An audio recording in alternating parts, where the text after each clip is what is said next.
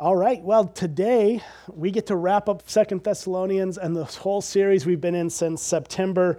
And next week we'll start our Christmas series for the next few weeks leading up to Christmas Day. And just a heads up, I don't think Chris mentioned this, Christmas Day is a Sunday this year, so that means we have Christmas Day service, which is very exciting. We're not going to have a Christmas Eve service this year because every 6 years when this comes around, we just do Christmas on Christmas Day. So I know that'll make some of you sad. It'll make others of us happy. Whatever. Doesn't really matter. Can't please everybody. But we are going to do Christmas Day. So open your gifts at 5 a.m. like usual, and then come to church at 10, and it'll be awesome. So we're going to do that this year, and really hope you can join us for that if you're in town. And yeah, so. With that said, let's get into 2 Thessalonians, finish this up. This is the last chapter of this great little letter from Paul. And he's going to just conclude with a couple of things for them to think about and work through. And again, like Paul typically does in most of his letters, he starts with theology and why we do what we do because of Jesus and the gospel. And then he concludes with, okay, so here's a few things to work on and be considering in your lives. And so there's two things today that we're going to see from this letter, two kind of action points that Paul wants this church to live within. And that is really, you could say prayer is the first and productivity is the second. So prayer and productivity, these are the two things that he is going to help this church shore up a little bit in their lives. And we can see this just the first few verses here. In verse 1 of chapter 3, he says, "Finally, brothers, pray for us that the word of the Lord may speed ahead and be honored as happened among you, and that we may be delivered from wicked and evil men, for not all have faith. But the Lord is faithful. He will establish you and guard you against the evil one. And we have confidence in the Lord about you, that you are doing and will do the things that we command. May the Lord direct your hearts to the love of God and to the steadfastness of Christ." So in this first section of this chapter, we're seeing Paul call the church to prayer. He says, "Finally, brothers, pray for us." He's been praying for them. In fact, that's where he lands in the second chapter. He concludes that chapter with how he's praying for them, right? He basically writes out a short prayer that he's praying for this church. Back in verse 16 of chapter 2, "Now may our Lord Jesus Christ himself and God our Father, who loved us and gave us eternal comfort and good hope through grace, comfort your hearts and establish them in every good work and word." So he prays for the church, that they would know the love of God, that they would know that Jesus Christ is for them and has given them hope. This matters because this church has been under fire, a ton of pressure, a ton of persecution. And so he's praying for them to stay steady in their faith through this. And then he asks them to pray for him and for his partners, Timothy and Silas. And what he's asking is for them to pray for a few things. He asks for them to pray first that the ministry of the gospel, the word of God going forward, would continue and increase. He says, "Pray for us that the word of the Lord may speed ahead and be honored as happened among you." Right, so he's praying, he wants them to pray that the work of God's word would continue to go into other places where the gospel has not been embraced, and that it would be embraced and believed just as it had in Thessalonica. And when you think about Thessalonica and these two letters that Paul wrote to this church, Paul really is just astounded that this church is doing as well as they are, considering a couple of things. One, how badly they're being persecuted, right? So persecution really puts the squeeze on people and has to make the rubber meet the road in our faith. And so even though this church is being persecuted probably worse than most of the other churches Paul has encountered up to this point. They're still walking with Jesus, and that is an amazing thing. And secondly, Paul's amazed by this because Paul had to leave the church in Thessalonica after only a few weeks. Maybe he was there a month, maybe 6 weeks, but really there's no scenario where he was there for much more than that. And so Paul doesn't really get the time to establish this church like he did in Ephesus or Corinth or any of the other places he traveled and started churches. And so this church, Paul, I think, was really expecting this church to be non-existent, that the Christians who had come to faith through the few weeks he was with them would have abandoned the faith and walked away, but they didn't. And so he's looking back on that, I think, and saying, listen, as you pray for us, as we're continuing to bring the word of God to others, let's pray that this word speeds ahead and is honored as it happened among you. Paul really does see the Thessalonian church as a model of what God can do in very difficult places.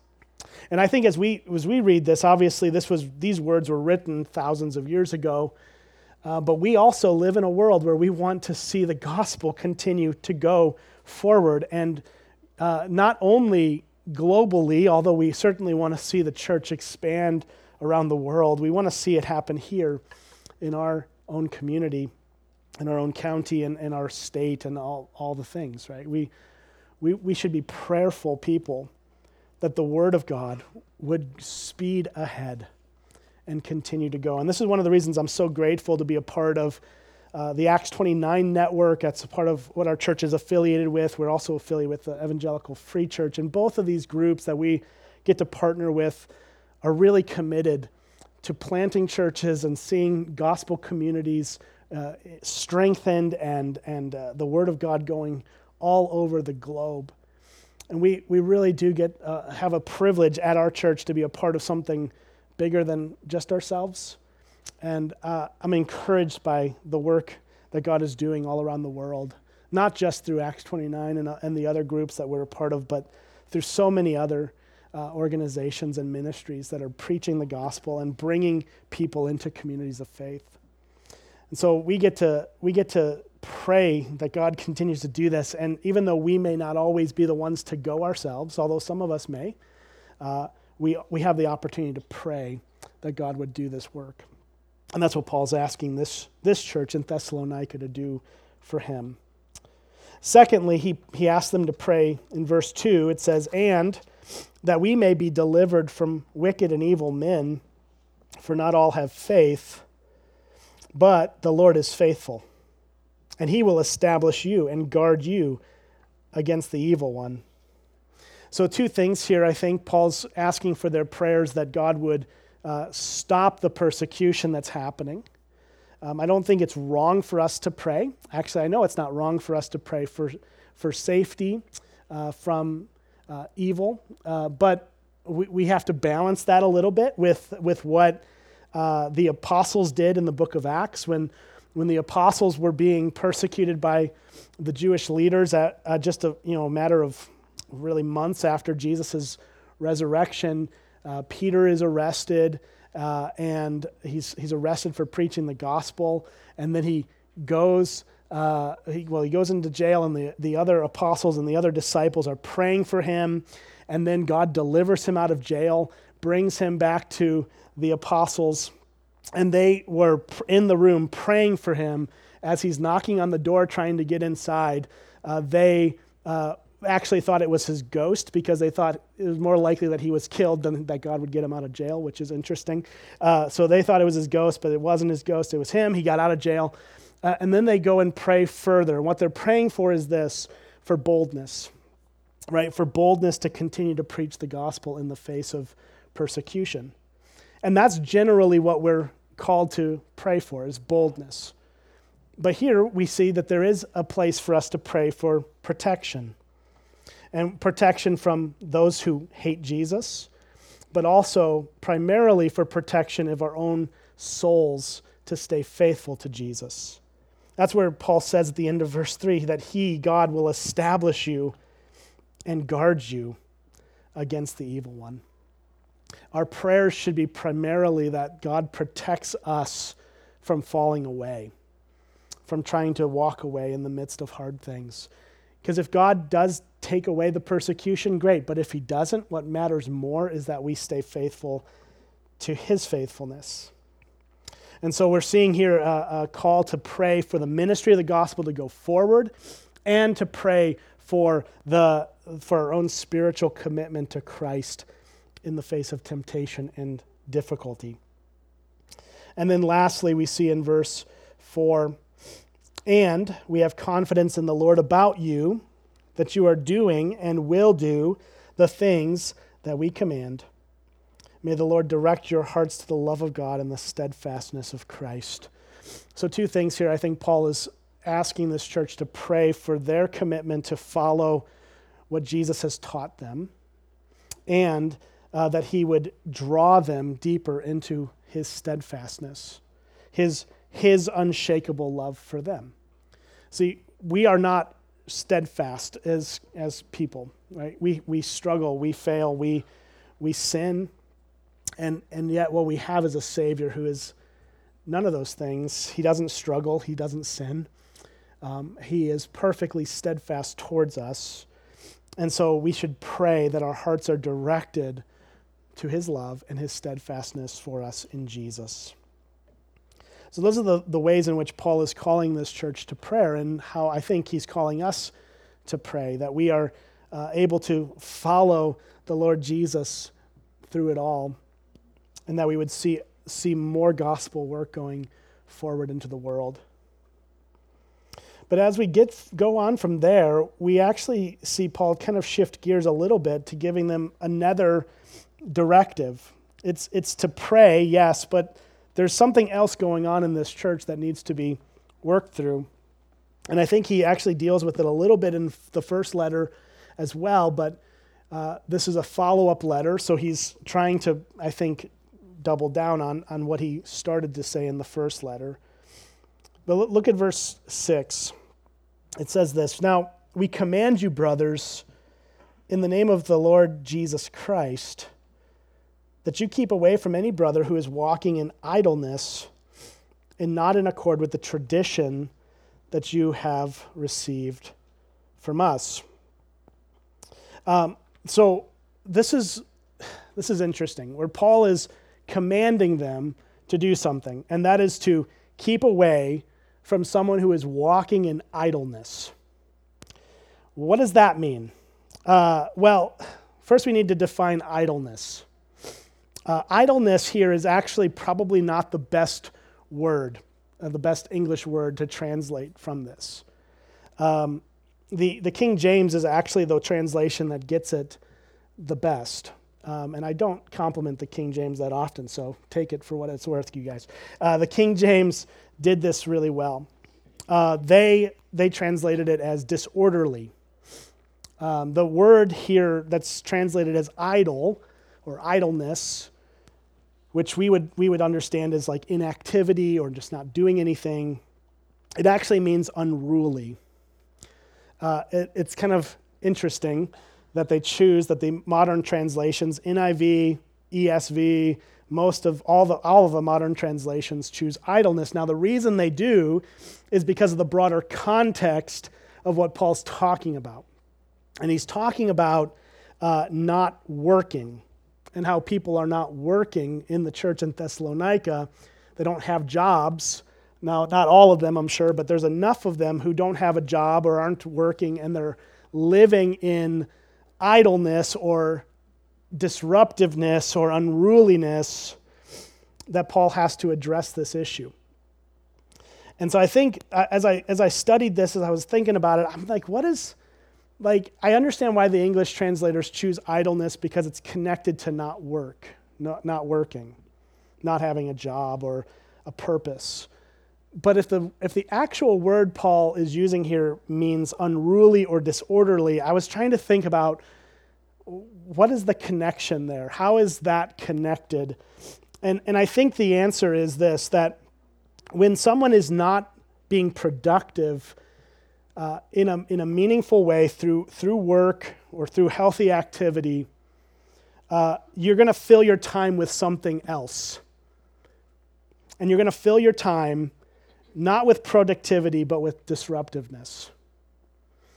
And so I think that the problem is kind of both. It's that there are people within the church in Thessalonica who are not working, they don't have jobs, and there's a variety of reasons for why people think they don't have jobs, why the commentators think this, and some of it may have been related to their bad theology of Christ's return, that some thought, well, Jesus is coming back any second, so I might as well just quit my job, sell all my stuff, and just wait it out.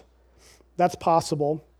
It could be that they had lost their jobs through becoming Christians because of persecution, and then they found themselves just kind of lost and rudderless. That's possible too.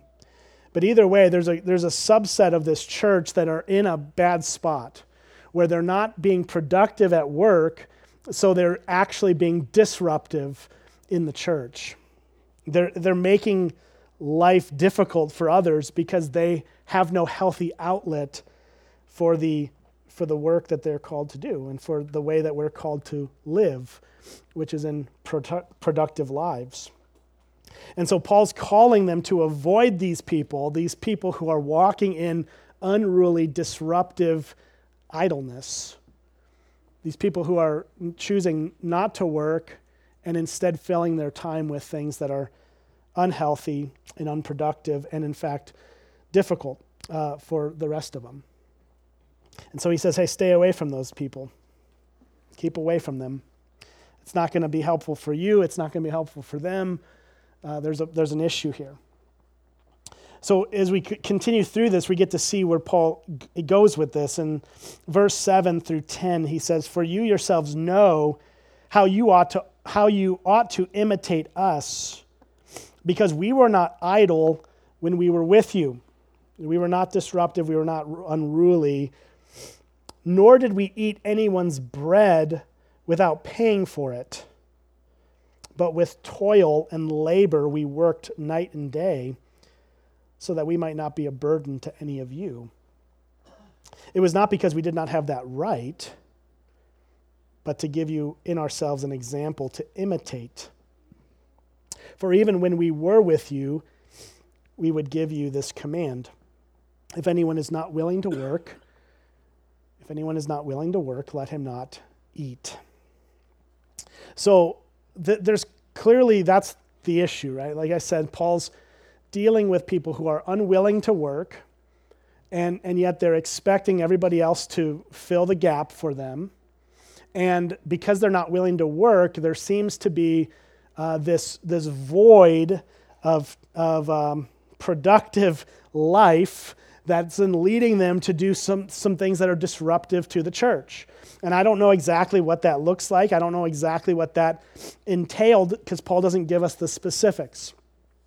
Obviously, the church he's writing to understood what was happening, and so he didn't feel the need to tell them exactly how this played out. But Paul points them to how he and his ministry partners lived among them when he was with them, as the example that they should follow. He says, we taught you how to imitate us because we were not idle when we were with you. We didn't eat anyone's bread without paying for it. We worked night and day as an example, he says. It's not because they didn't have the right to be there and be provided for as apostles. And it's not to say that Paul didn't take the church's support in other situations. He did in other situations. But with the Thessalonians, he didn't require them to give him any support at all. He just worked outside of the context of the church in order to provide so that they would have an example to follow. Paul probably saw some things that they needed to see in his life so that he could help them there. So Paul calls them to have productive work. And here's why. I think the first point he makes here in verse 7 through 10 is that work is the God-given way in which we are to provide food and other necessities for ourselves and for our families. Right? If anyone is not willing to work, let him not eat. In other words, there is a God-given order to this world, and through work, God gives us a means to provide food and other necessities for ourselves and our family. Work is the primary way in which God wants us to provide for what we need. That's not to say that there aren't times in our lives where we hit hard times and difficulties and we need the generosity and support of others.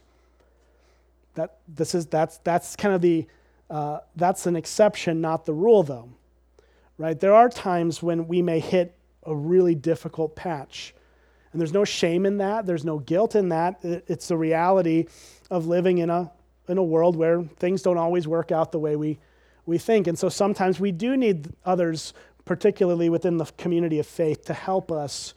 But that isn't meant to be an ongoing, continual thing that we depend on, but rather a momentary, let's meet this immediate need so that we can stay afloat and then find where to go from there.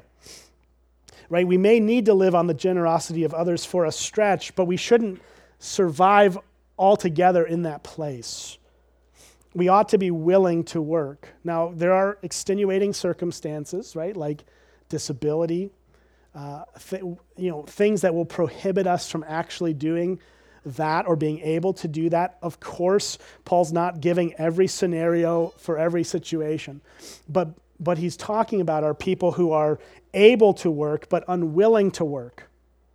And he says if you're unwilling to work, then you shouldn't eat, because God has given you that means by which you're able to provide for your family.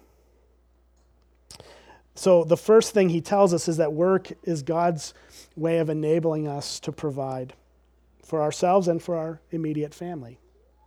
Secondly, look at verse 11 and 12. He says, "For we hear that some among you walk in idleness, not busy at work, but busy bodies. Now such persons we command and encourage in the Lord Jesus Christ to do their own work quietly and to earn their own living." So he compares and contrasts something. Not being busy at work, so they're busy bodies. And I think that that's a really good play on words, and he's trying to help people understand that if you're not going to fill your time in productive work or doing something productive, and again, we're not talking just purely about working 9 to 5. I'm going to get to that in a minute here, okay? Because some of you don't work outside the home. That's wonderful, and there's a place for that. I'm not just talking about the drudgery of 9 to 5 or whatever. What we're talking about is having a purpose and something that actually fills our time with meaningful, productive labor, however that looks in our calling. But what he's saying here is that there's a group of people who are choosing not to work, and so they're filling their time by being busy bodies. They have nothing meaningful to contribute, so they're just being difficult. Right? So if you're not filling your time with something productive, you will fill it with something disruptive. That's the point here. And Paul is saying that we need to work in order to keep ourselves from being busybodies. And then thirdly here, verse 13 through 15, he says, "As for you, brothers, do not grow weary in doing good. If anyone does not obey what we say in this letter, take note of that person and have nothing to do with him, that he may be ashamed. Do not regard him as an enemy, but warn him as a brother." The first verse there, verse 13, I think is crucial. Paul says, "As for you, do not grow weary in doing good." And I think the connection from where he's been talking about work to this verse is actually the third purpose of work as God ordains it. It is to enable us to continue doing good work for those in need and the benefit of others. That work enables us to be able to be generous and helpful and meet those needs that come into our view through people's, either they have lost a job or they've hit hard times. right? So for us to have a job and to have the money that we can use wisely and share with others is, I think, what we're called to do. And the Bible is very clear about this, broadly speaking, that generosity is what we're called to. You can't be generous with what you don't have, though, right? And so Paul's saying you need to have that job so that you have the means to help others, and don't grow weary in that calling. So as we look at this passage is pray for us and then be productive people. That's really where Paul's concluding this letter with this church. And it's clearly a problem within this church, right? Because Paul, in the first letter to the Thessalonians, tells them to live a quiet life, mind your own business, work with your own hands. They've clearly been struggling with that idea of being able to just live a quiet life, working away with a purpose and an intention.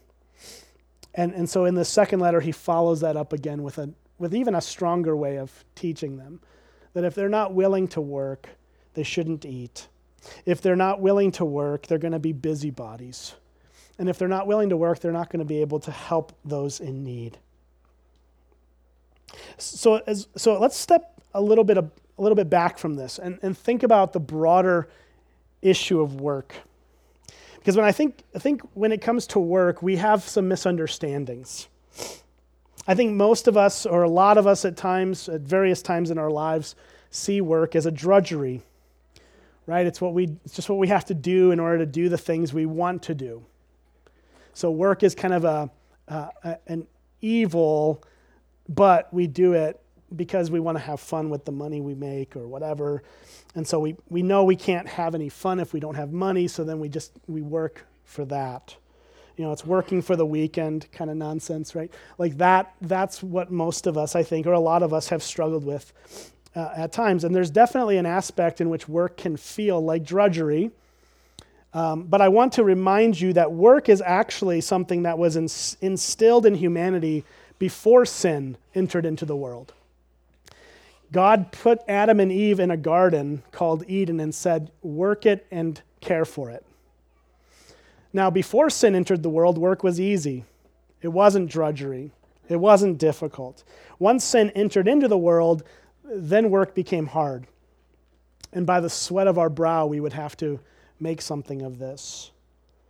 And so we need to recognize a broader thing here is that work is actually God's way of giving us meaning and purpose. But that doesn't mean that every job we've ever had is enjoyable, or even the job we have now may not be enjoyable for some of you. I don't know if I love asking this question, and obviously you guys can't answer it here, but maybe after church you can tell me, because I love to hear what's the worst job you've ever had. I love hearing those stories because it's just really interesting.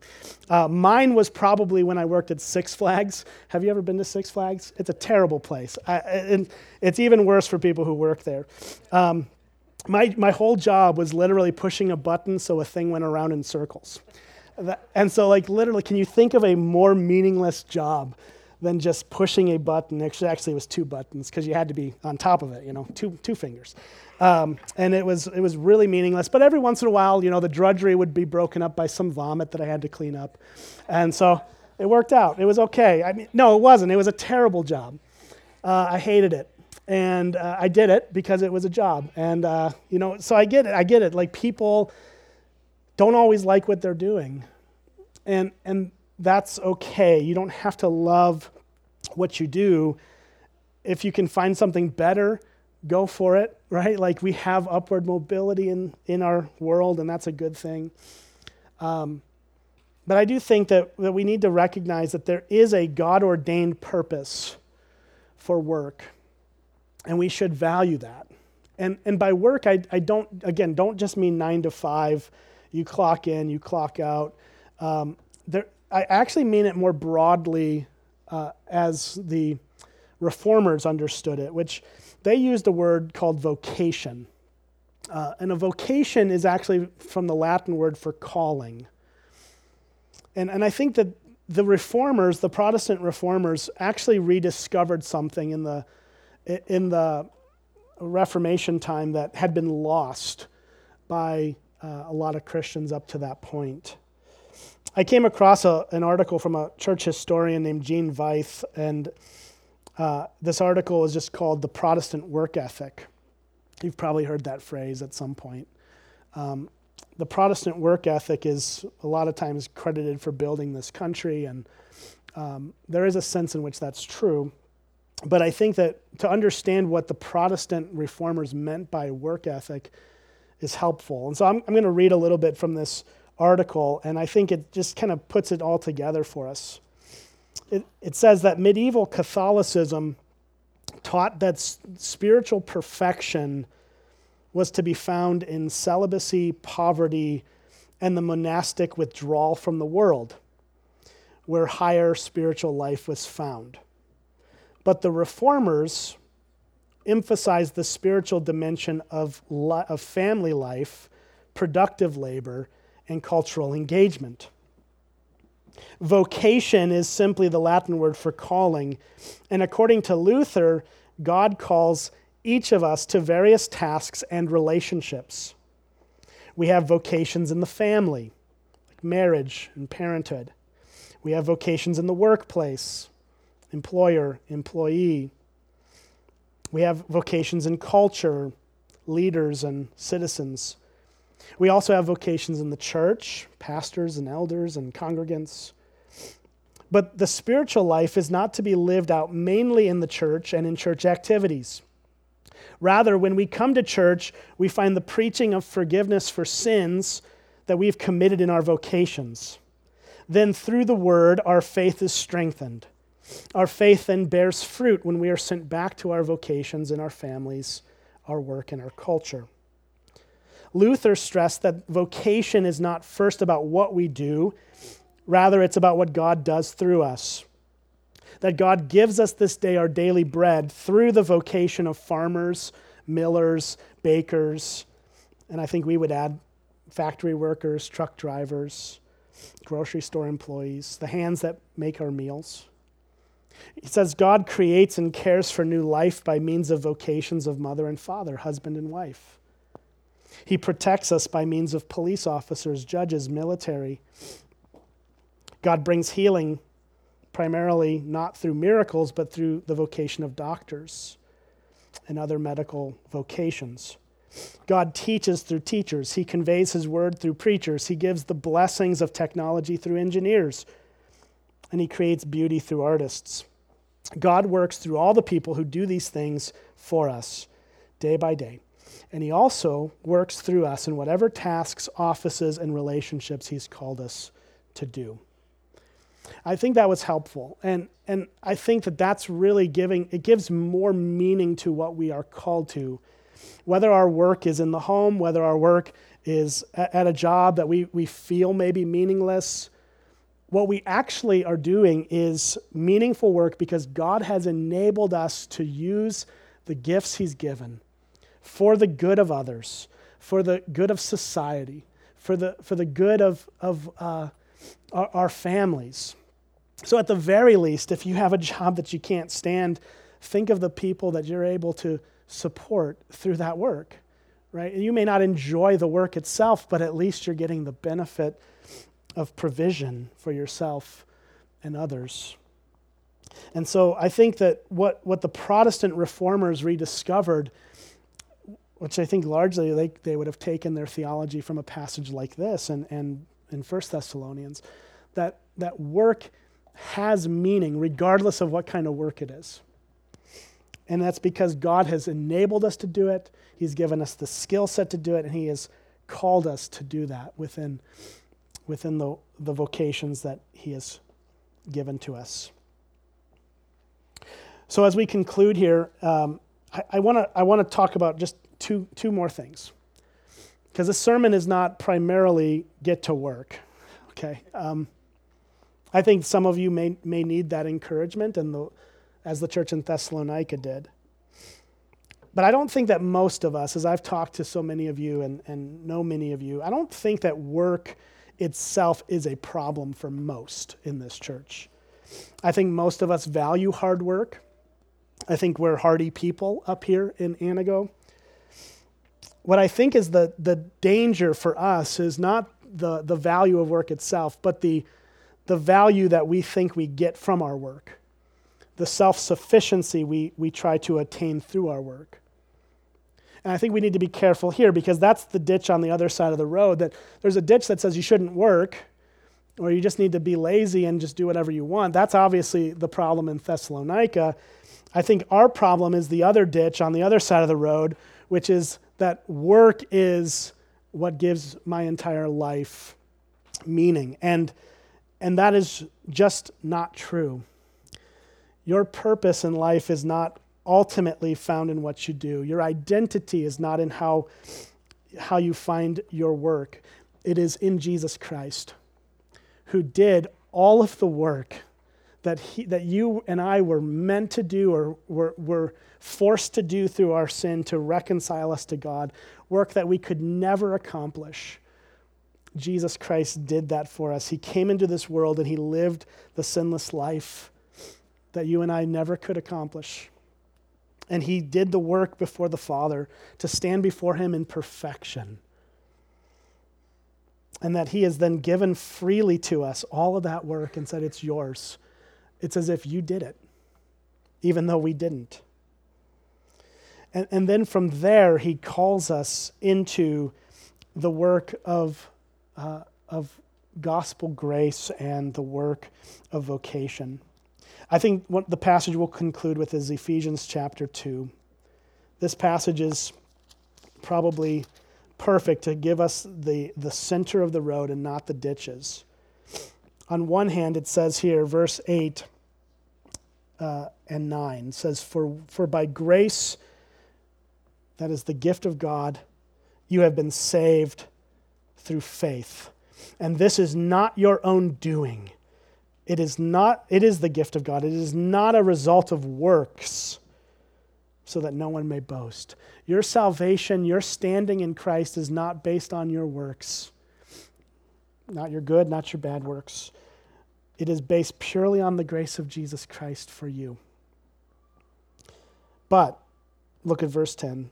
It says, For we are his workmanship, created in Christ Jesus for good works, which God prepared beforehand that we should walk in them. So now you're seeing the true way into meaning and purpose in life. It is not purely through our work. It is actually through the work of another, Jesus Christ, who accomplished for us everything that we could not accomplish, and that he gives us all of that as a gift so that we don't have to stand before God on the basis of our work. But that doesn't mean he doesn't call us to good work. He calls us to good work that we live as an overflow of the work that he has accomplished for us in himself. At the end of the day, we don't find our standing before God on the basis of our works, but we are called by his grace to pursue the vocation, the calling that he has given to us. So we need to guard our hearts in this. Our identity is not found in our vocation. It is found in Jesus. Our vocation we can lose. Jesus we will never lose. And if we find our actual identity and meaning in Jesus, then our vocation is an added blessing onto that we get to enjoy and pursue through his enabling grace in our lives. So let me pray for us, and then we'll conclude with some singing today. Father in heaven, we thank you that you have loved us through Jesus, that you have called us by grace into salvation apart from all the works that we do, and yet, Lord, you also call us into good works. These are not contradictory things. These work hand in hand, that as you have enabled us to salvation through grace, you have also enabled us to good works because of grace. And so we pray, God, that you would help us where we need help today. If it's to find the meaning in our vocation that you've called us to, would you give us clarity on that? If it's to find our identity in Jesus apart from our vocation, would you give us clarity for that? We pray for your help in these things, and we ask that the remainder of our time would bring you glory. In Jesus' name, amen.